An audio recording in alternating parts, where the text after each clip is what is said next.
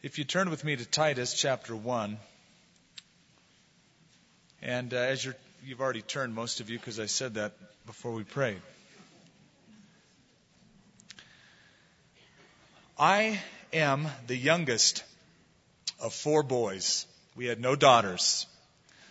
Though my parents hoped that I might be their daughter, surprise, I was their 4th son.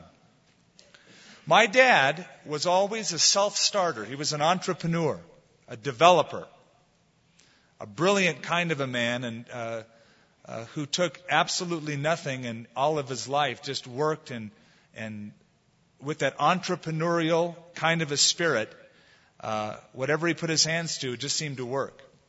Now, my brothers were also self-starters and disciplined in many ways.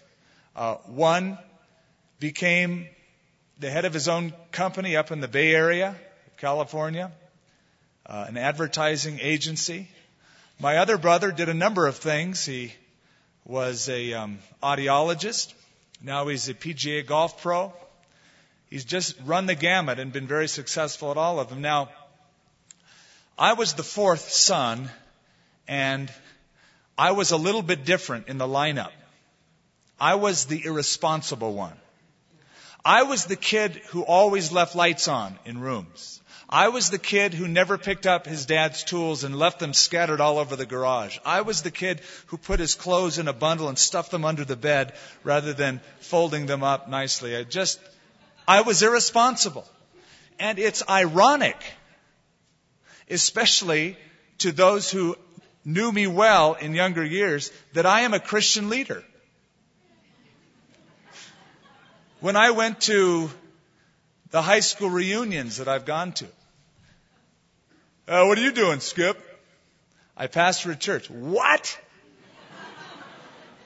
Not only was I not a Christian at that time, but in the capacity of a Christian leader, God has a sense of humor. And I love that about the Lord. He's got a terrific sense of humor. But I found that God doesn't always call those who are qualified.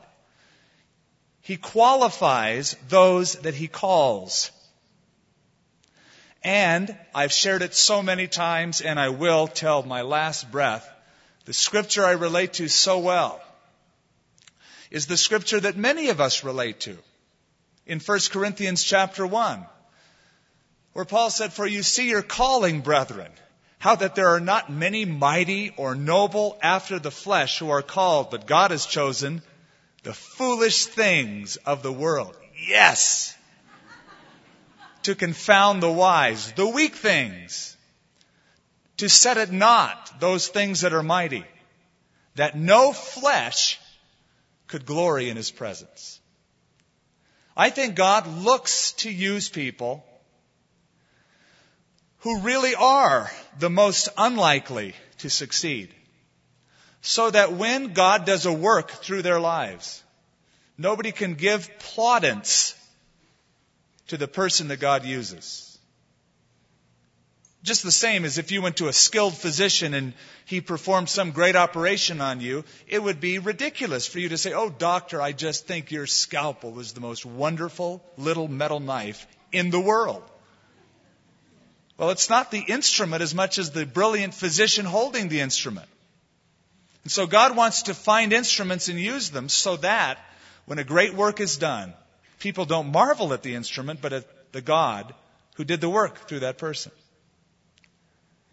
Now, in verse 5 of our text in Titus, we come into a new section where the apostle speaks about leaders and leadership and the qualifications of leadership. And there's always different kinds of leaders. In the ancient times, there were 2 orators that lived during the same time, and they were both very good. One was Cicero. And whenever Cicero spoke, people said, "My, how well he spoke." But when Demosthenes spoke, people said, "Let us march." Cicero had a way to excite the people, stimulate the people. He stimulated people. Demosthenes served people by leading them into battle, rallying them together as countrymen. One of the great needs and one of the great lacks of the church is God-anointed and God-mastered leaders who will lead people in times of great crisis and uncertainty. And I think we're living in a time of great uncertainty, where nobody knows what's up, nobody knows what's good, nobody knows what's bad. The prophet said, "Woe unto those who call good evil and evil good." We live in such a time as this. And people are even afraid to say, that's wrong, that's right, that's truth, that's error. There's a great need for leaders at a time like this. Listen to how many times God felt those sentiments. In Isaiah chapter 6, Isaiah heard God say, "Whom shall I send? Who will go for us?" In the book of Samuel, 1 Samuel chapter 13, Saul was the king of Israel. But Samuel said to him, "The Lord has sought for himself a man after his own heart. The Lord has commanded him to be commander over his people because you have not kept what the Lord has commanded you." And then in Ezekiel chapter 22, a text I read just the other morning, verse 20. "So I sought for a man among them who would make a wall and stand in the gap before me on behalf of the land, that I should not destroy it, but I found no one." God is looking for people to use. God is looking for people with loyal hearts. The eyes of the Lord go to and fro throughout the entire earth, the Scripture says, that He might find those whose hearts are loyal toward Him, or whose hearts are perfect toward Him. People whose hearts are tuned in to God. God is looking for to use. There was a man in the early 1900s named William Sangster, featured in a book by Warren Wiersbe, Walking with the Giants, a giant in the Christian faith. And concerning leaders, William Sangster said, "The church is painfully in need of leaders. I wait to hear a voice, but no voice comes. I love the back seat in the synod and the conference. I would always sit there rather than speak, but there is no clarion voice for me to listen to." When J. Vernon McGee, do you remember him? He's still on the radio. He's broadcast all over the country, and a lot of people think he's still with us. He's not. He being dead yet speaketh, but he's in heaven. His radio ministry continues, but he's with the Lord. But when he was here, he was alive, and he came to this town, and I interviewed him on a local radio station, and I had him speak here on a Thursday night. He was in his 80s. And he was really bent on teaching people the whole Bible, being an expository teacher and using that as the platform for leadership.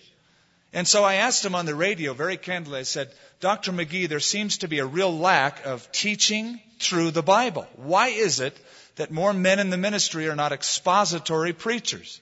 And he surprised me with his answer. He used that long southern drawl and he said, "Because there's too many lazy preachers." I thought, whoa. Now in Crete, where Titus was, there was a need for energetic, committed leaders because of the reputation of the Cretans as being lazy. In fact, look again at verse 12. One of them, chapter 1, verse 12. One of them, a prophet of their own, said, "Cretans are always liars, evil beasts, lazy gluttons. This testimony is true. Therefore rebuke them sharply, that they may be sound in the faith, not giving heed to Jewish fables and commandments of men who turn aside from the truth." Now Titus, remember, was a troubleshooter, a very faithful guy. And Paul used him. Paul took him to Jerusalem as Exhibit A. This is what God can do to a Gentile. Totally convert him, totally change his life. Then he sent Titus to Corinth, a very divided church, a very carnal church, and Titus was faithful to be a good shepherd to those people. Now in verse 5, he speaks about leadership. Let's just read the section. "For this reason I left you in Crete." And here's the reasons. "That you should set in order the things that are lacking, and appoint elders in every city as I commanded you. If a man is blameless, the husband of one wife, having faithful children, not accused of dissipation or insubordination, for a bishop must be blameless as a steward of God, not self-willed, not quick-tempered, not given to wine, not violent, not greedy for money, but hospitable, a lover of what is good, sober-minded, just, holy, self-controlled, holding fast the faithful word as he has been taught, that he may be able by sound doctrine both to exhort and to convict those who contradict. Now it seems, at least it's implied in the scripture, that Paul and Titus went to Crete, that island out in the sea. We know that Paul one time as a prisoner went there. He didn't want to go there that way, but he was on a prison ship to Rome, and the winds blew him off the coast of Crete. It seemed that Paul was there for a short period of time with Titus. Afterwards, he left. Now, Paul went to Rome as a prisoner. Acts chapter 28 tells us that he was under house arrest for 2 years and then released, tradition tells us. After he was released from prison in Rome, between the year 62 AD and 67 AD, it is thought that Paul traveled and just ministered as much as he could. During that time, he commissioned young Timothy to go to Ephesus and young Titus to go to Crete. He sent them there, then he wrote them letters. 1 Timothy, Titus. After that, he was arrested. He was taken back to Rome, put in prison again, where he wrote the very last letter that he ever wrote, 2 Timothy. And then, tradition says, he was killed at the hand of Caesar Nero.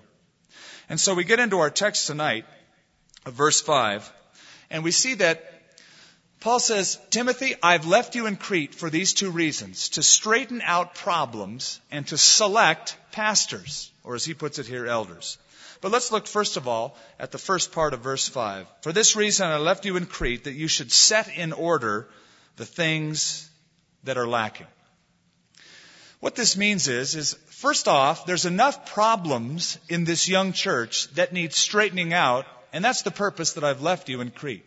Now, young churches do need straightening out in the sense that there's a lot lacking in them. Whenever a church planter goes out to start a young church, there's a lot to be done. There's so many things, so much ministry that can go on, that needs to be established. It takes time, effort, people. When we first started our fellowship, our Bible study not far from here, just a couple miles down the road, and then the Thursday night Bible study became also then a Sunday morning Bible study with a Thursday night in a theater in the apartment complex.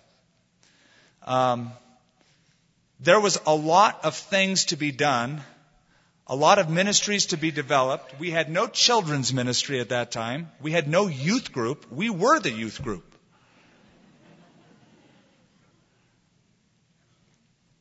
And then as time went on, of course, God grew it up. There's hundreds of opportunities now for ministry around. At first there was that excitement, but there just were a lot of things that needed to be done. I remember not meeting but a few Sundays, and someone came up and says, well, where's your women's ministry?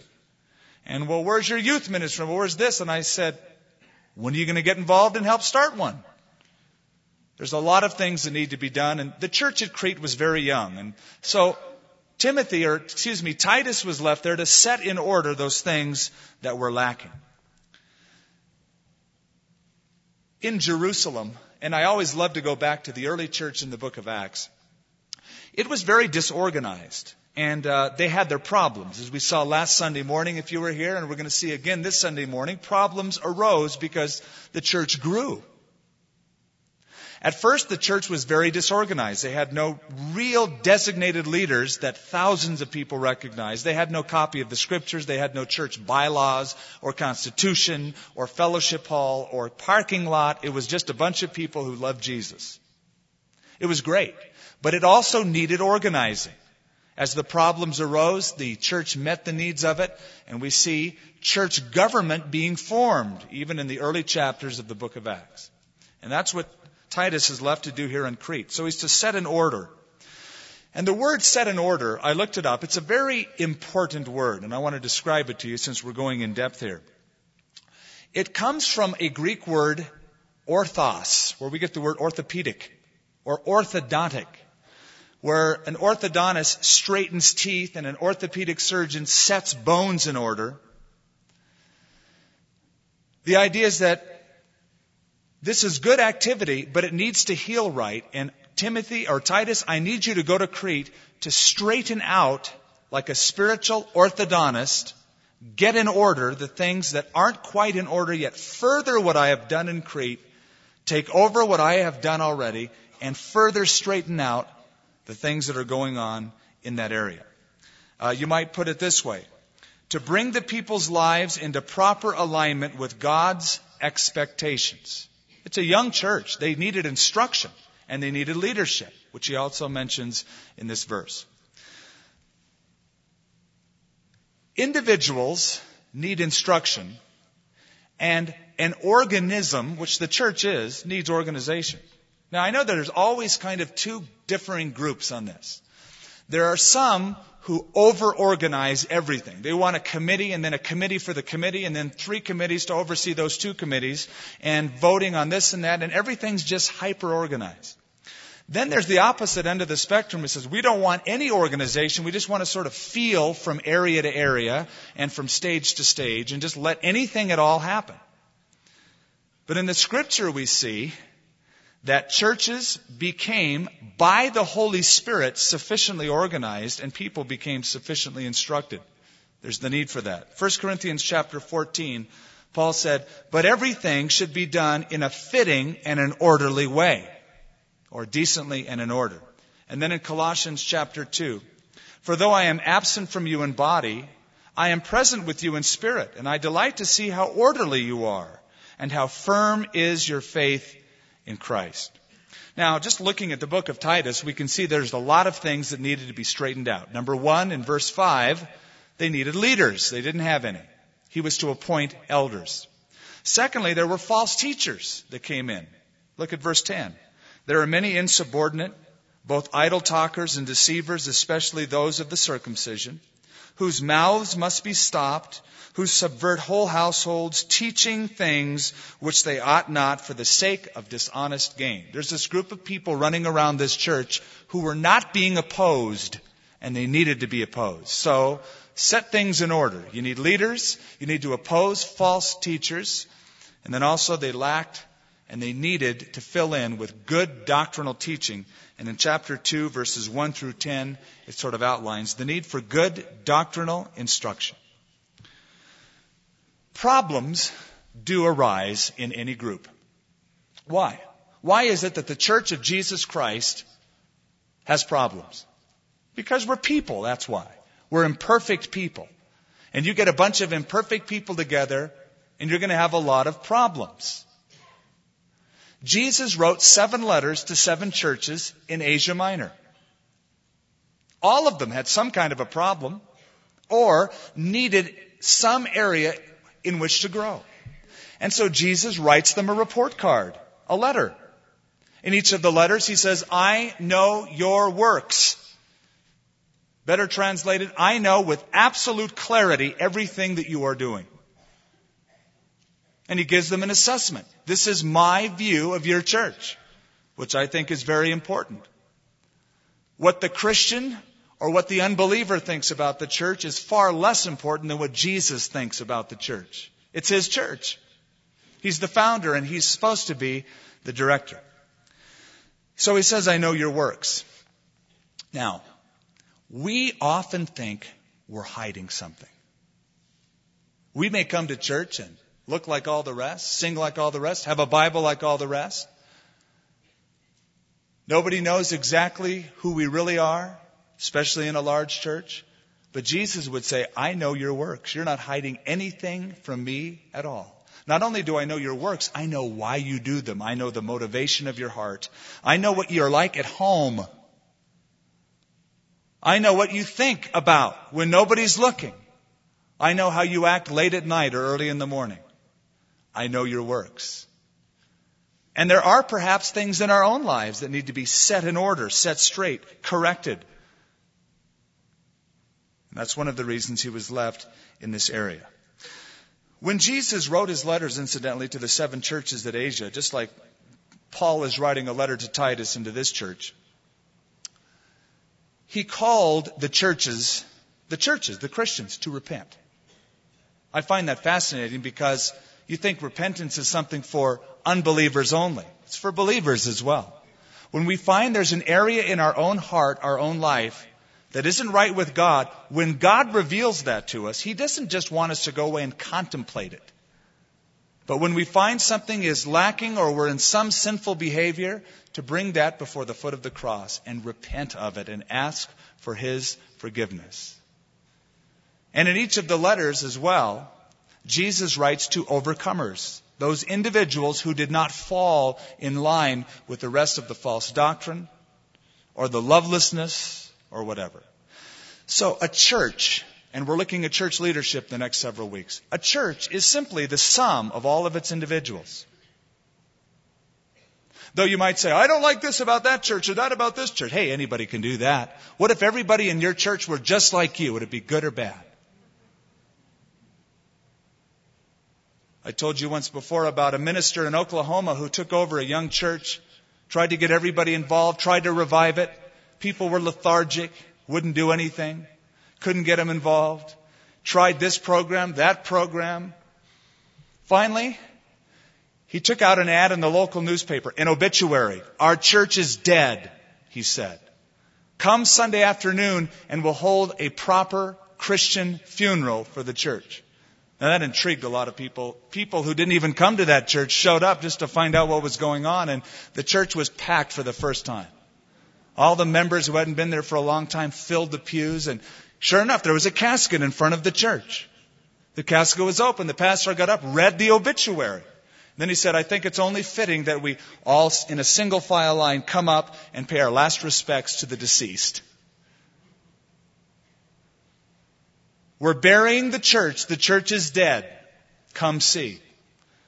And so, one by one, they lined up and walked to the front of the church to look inside the casket. And everyone that looked inside the casket quickly turned away in shame, because positioned just right in that casket was a large mirror. As people walked by, they saw themselves. And that's all a church is the putting together of all the different people, the corporate structure of individuals. So there's things that need to be set in order. Titus was left in Crete to do that. He had a big job. He passed on the responsibility, or he took the responsibility from Paul the Apostle. And he had quite a job ahead of him. So set things in order, and then secondly, select pastors, or as he says here, appoint elders in every city. And in the next few weeks, we're going to talk about the qualifications of leadership. And I would hope that you would take some of these principles and not just confine them to church leaders, but then also seek where they might apply to any leadership, whether you're a husband and you should lead your wife and your children, or whatever God has called you to be. As the man who came to Jesus said, I'm a man under authority as well as a man in authority. He was called here to select pastors, appoint elders in every city. Now, Paul hadn't been in Crete long, obviously. However long he was there, we don't know, but he wasn't there long enough to do all that he wanted to do. He wanted to ordain elders. There needed to be strong, known leadership. By the way, something Paul always did is to look up for godly leaders that might be raised up to take something, especially from him who was just a church planner. He'd plant a church and then he would move on. Here's a couple of examples, or one at least. In Acts chapter 14, verse 32, he's in Lystra and Iconium and Antioch. It says, when they had appointed elders for them in every church, having prayed with fasting, they commended them to the Lord, in whom they had believed. Now the question arises, and I want to spend time on this tonight. That's why we're only taking one verse. What exactly is an elder? What does that mean? I mean, we find that in the New Testament. What is an elder? Who are they? What do they look like? How do they function? In the next several weeks, he outlines for us in these verses what an elder is supposed to be. Going back for background, we know that the elder, the office of the elder, has a Jewish origin, first of all. Secondly, it has a Greek origin. Its Jewish origin is found in the book of Exodus. These were tribal leaders, tribal elders, assembled around Moses to lead the children of Israel. And they came about because of an interesting conversation that Moses had with his father-in-law. And it seemed that Moses was very proud of what God was doing through his life, except one problem: he was a one-man show. All the people wanted to talk just to Moses, and Moses kind of liked that. He liked the popularity. Hey, they want to counsel with me. And so there was Moses from morning till night. People would line up to talk to Moses, and Moses would solve their problems and counsel them one-on-one. He came in the evening to his tent, kind of beat, talking about all that God had done through his life. And Jethro turned to him, instead of saying, "Hey man, you're awesome. You are such a man of God, Mo. I just marvel at you." He said, "Listen, the thing that you are doing is not good. You're going to wear yourself out, pal, and you're going to wear everybody else out. What you need to do is get men around you who can help shoulder the burden, who can counsel the people, settle their disputes. Now, you teach the people the Word of God, and you handle the disputes that they can't handle when they bring them to you. But you teach the people." Out from that came what they called elders of Israel, which later on became the 70 elders at Jesus' time, known as the Sanhedrin. They had a Jewish origin. Now, the same term is applied in the Old Testament to this group of people who passed down the lineage of being an elder to others. Still 70, but later on, when they entered the land of Israel, the elders were in different cities throughout Israel, and they were the leaders of the cities. People would come to them when they had a dispute. People would come to them for direction, but they were called elders of the city. In 1 Samuel chapter 11, verse 3, there were the elders of Jabesh who were discussing together, should they make a covenant with the Ammonites. When Samuel was looking for God's man, and he went to Bethlehem, it says the elders of Bethlehem came out because they were trembling. And they said, "Samuel, are you coming in peace?" They wanted to make sure that it was a good message from God and not a bad one. These were the elders of the city, in charge of what was going on in that town as well as the people who lived there. So these were the elders, a designated leader among God's people. Now, when we get to the New Testament, there's a word for elder as well as for other church leaders, and I want to discuss a few of them tonight. The word here in verse 5 for elder is the word presbyteros. You've heard the term Presbyterian. It comes from this word. Presbyteros. It's used 70 times in the New Testament. And originally, it meant old, aged. It came to mean mature. Not necessarily old. It came to mean mature. But originally, it meant an older person. In 1 Peter chapter 5, he says, "Younger people, submit yourselves to your presbyteros," your elders. It's the same term used in Acts chapter 2. Your young men will see visions. Your presbyteros, your old men, will dream dreams. So it originally referred to an older person. In the time of Jesus, however, it was a term used for a designated leader among the Jews. And we know that people in the Sanhedrin weren't all old people. But we read about scribes, teachers of the law, and elders of the people of Israel. Now, the church had as its leaders an elder, first of all, a presbyteros, a designated leader in the church. It seems that they borrowed the term from Judaism and from the Greeks, we'll discuss in a minute, because the term elder was free of any other ties into other things that would misrepresent Christianity. This is what I mean. Instead of calling leaders priests, they called them an elder. If they called him a priest, that would misrepresent what God was doing in His church, because all believers are priests. The Bible says we're a kingdom, a nation of priests. Instead of using a term from the monarchy like king, instead of elder, it's king so-and-so, that would misrepresent what Jesus was doing in the church, because we will all co-reign with Christ upon the earth. So the term elder was kept probably as a church term because it was free of any of those kinds of trappings. It was someone who represented God to the people.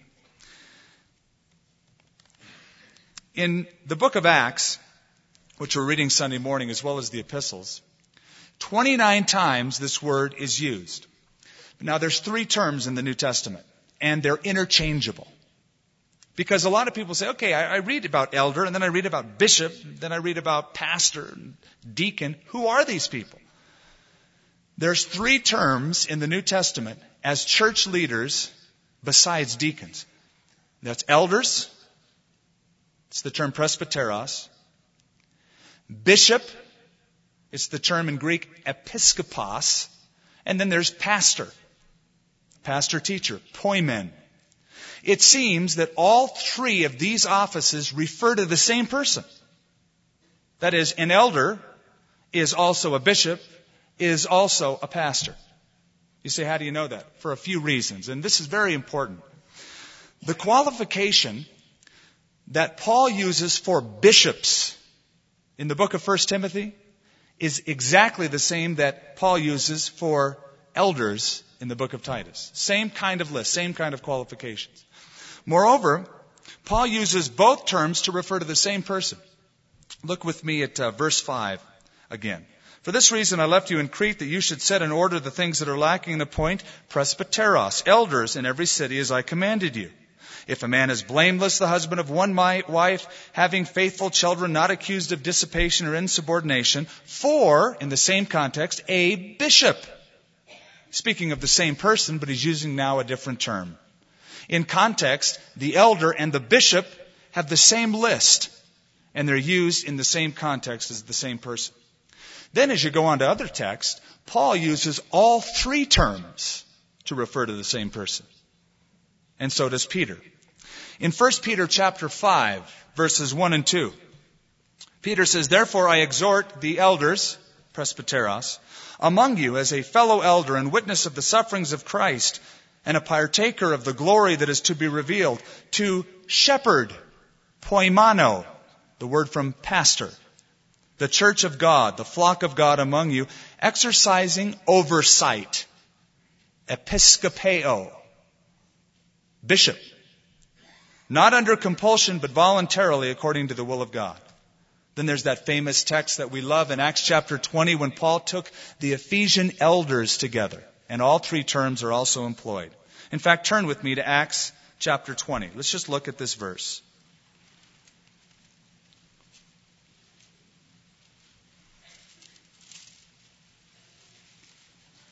th chapter. Verse 17. From Miletus, he sent to Ephesus and called for the presbyteros, the elders of the church. And when they had come to him, he said to them, You know, from the first day that I came to Asia, in what manner I've always lived among you, serving the Lord with all humility, with many tears and trials, which happened to me by the plotting of the Jews. Without reading all of it, skip down to verse 28. Therefore, to the same group, take heed to yourselves and to all the flock, among which the Holy Spirit has made you overseers. Bishops, episkopos, same word for bishop. To shepherd or pastor, poimano, the church of God, which he purchased with his own blood. For I know this, that after my departure, savage wolves will come in among you, not sparing the flock. So, when you see the term elder, it's a synonym with the term bishop. An elder is a bishop, is a pastor. Now let's just talk about those other 2 terms since they come up. What does bishop mean? It means an overseer. One may describe the office of a man, another may describe the function of that person, but it's really the same person that it's speaking about. But as we get into the book of Titus, and you look at chapter 1, verse 7, in the same context as that of an elder, a bishop, that is an overseer, a guardian, an episkopos. It was also used by the Greeks as a king who would oversee his kingdom, or a manager who would work for the king and would be in charge of telling the king how his city-state is operating. It was also a word used of merchants and captains of ships who would carry goods from one place to another and oversee everybody on board that ship as well as the merchandise that would go from one place to the other. Then there's the term that we already mentioned and read about, and that is pastor, poimen. And that basically means a shepherd. And it comes from actually a person who would keep sheep. It's a description of a person who has the heart to care for sheep. So it's been well said that if you can't stand the smell of sheep, you ought not to be a shepherd. Because shepherds are to love sheep, feed sheep, and guard God's sheep. It's part of the function of the man of God. In the book of Ephesians, if you're taking notes on this, it speaks of the pastor/teacher, which is also one and the same person. That is, every pastor called by God must be a teacher. Every teacher doesn't have to be a pastor, but every pastor must be a teacher. And there's great context as well as language that support that. But that's for another study, and I think we've done it in the past. All right. What should an elder do? I'm going to give you several things that are found in the Scripture. They're not all from our text, but it sort of outlines what an elder ought to do.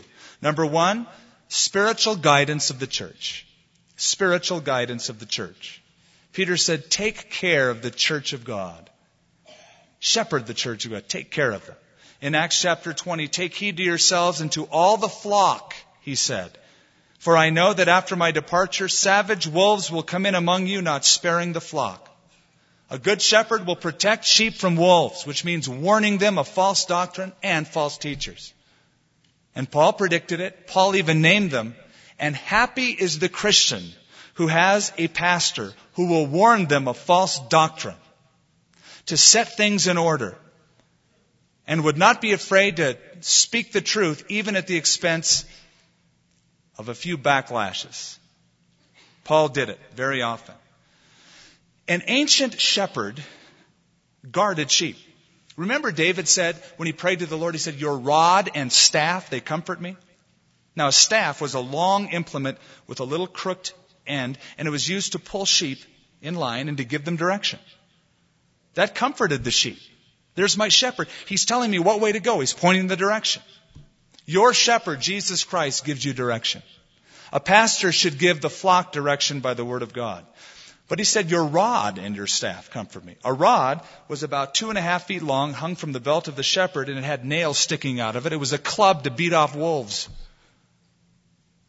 Your rod comforts me? Oh, yes. When those wolves come, that shepherd steps in and said, wait a minute, buckaroo. You're not going to get to my sheep that quick. I'm ready to pounce on you. That made the shepherd feel comfort, or the sheep feel very comforted. And so a shepherd is to watch over, to guard, to guide the church. Secondly, an elder ought to preach and teach. In the book of 1 Timothy, the outline of the qualifications of the elder, or the bishop as he calls it, same person, he has to be apt to teach. And then look at verse 9 of our text. Holding fast the faithful word as he has been taught, that he may be able by sound doctrine both to exhort and convict those who contradict. It talks about in 1 Timothy 5, this person laboring in the word and in doctrine. Thirdly, the elder is to determine doctrinal issues for the church. Again, verse 9, Acts chapter 15. They got together and the elders of the church decided on a doctrinal issue of salvation to the Gentiles. Fourthly, an elder is to pray for the church. In Acts chapter 6, they devoted themselves to prayer and the ministry of the Word of God. Not just the ministry of the Word of God, but prayer and the ministry of the Word of God.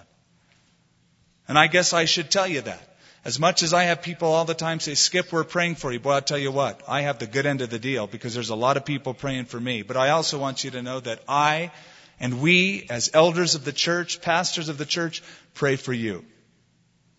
The Bible tells us that in James chapter 5, verse 14, is any among you sick?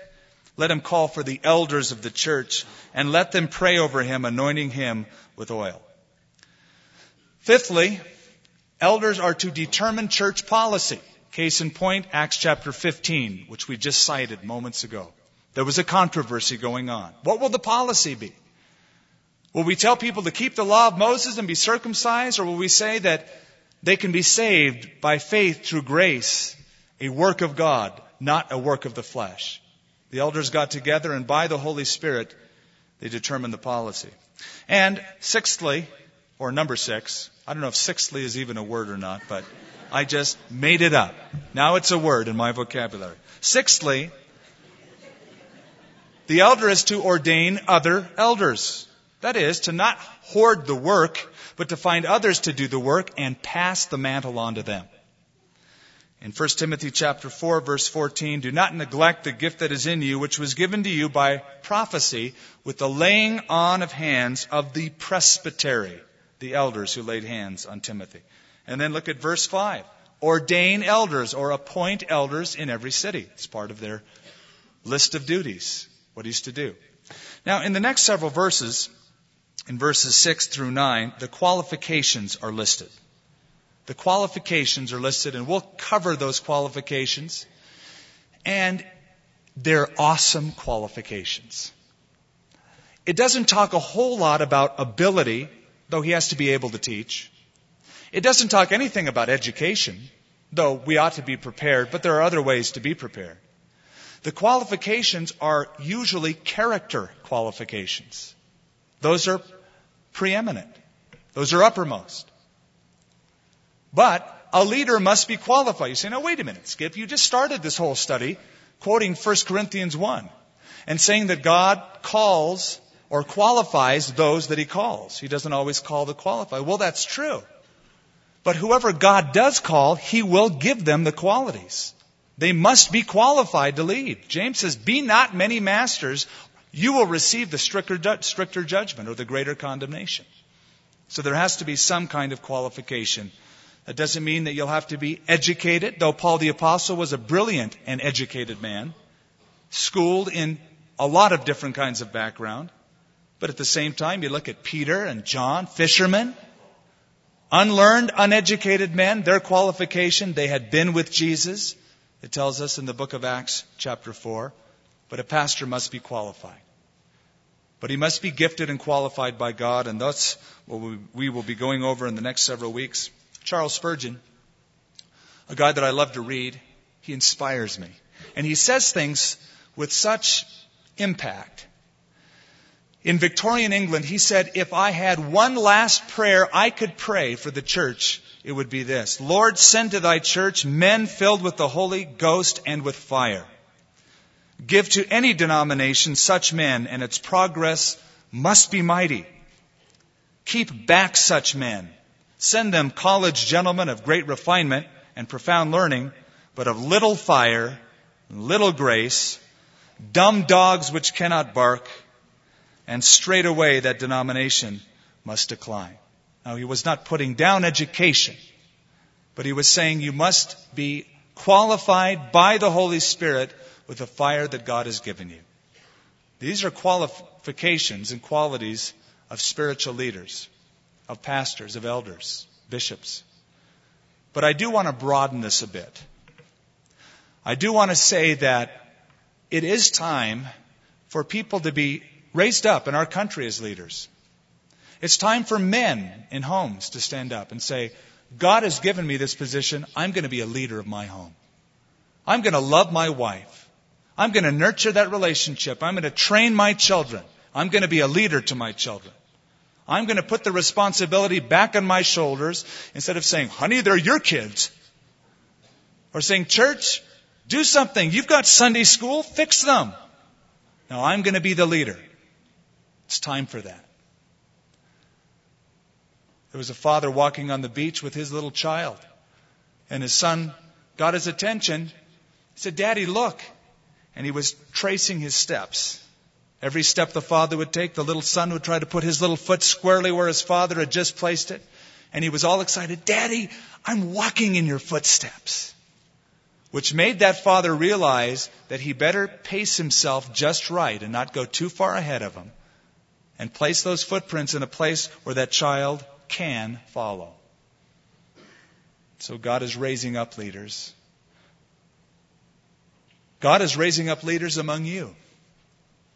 As I meet people more and more in this fellowship, some young, some middle-aged, some old, I am really, truly amazed at the quality of walk that so many have with Christ. And I look forward to see what God's going to do in your life as God would prompt you and raise you up to be men and women in uncertain times of crisis to lead families, cities, a nation, and churches.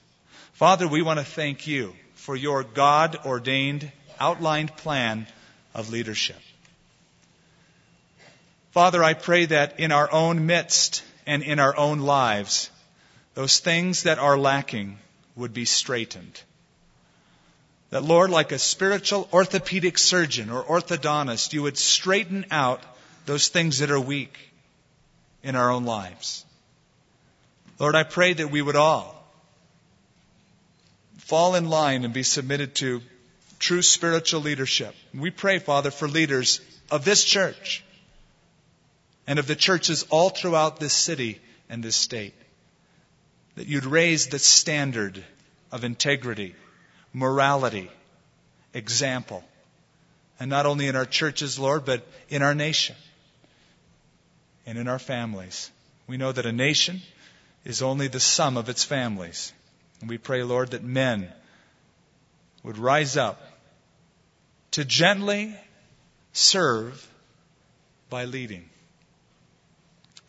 In Jesus' name, amen.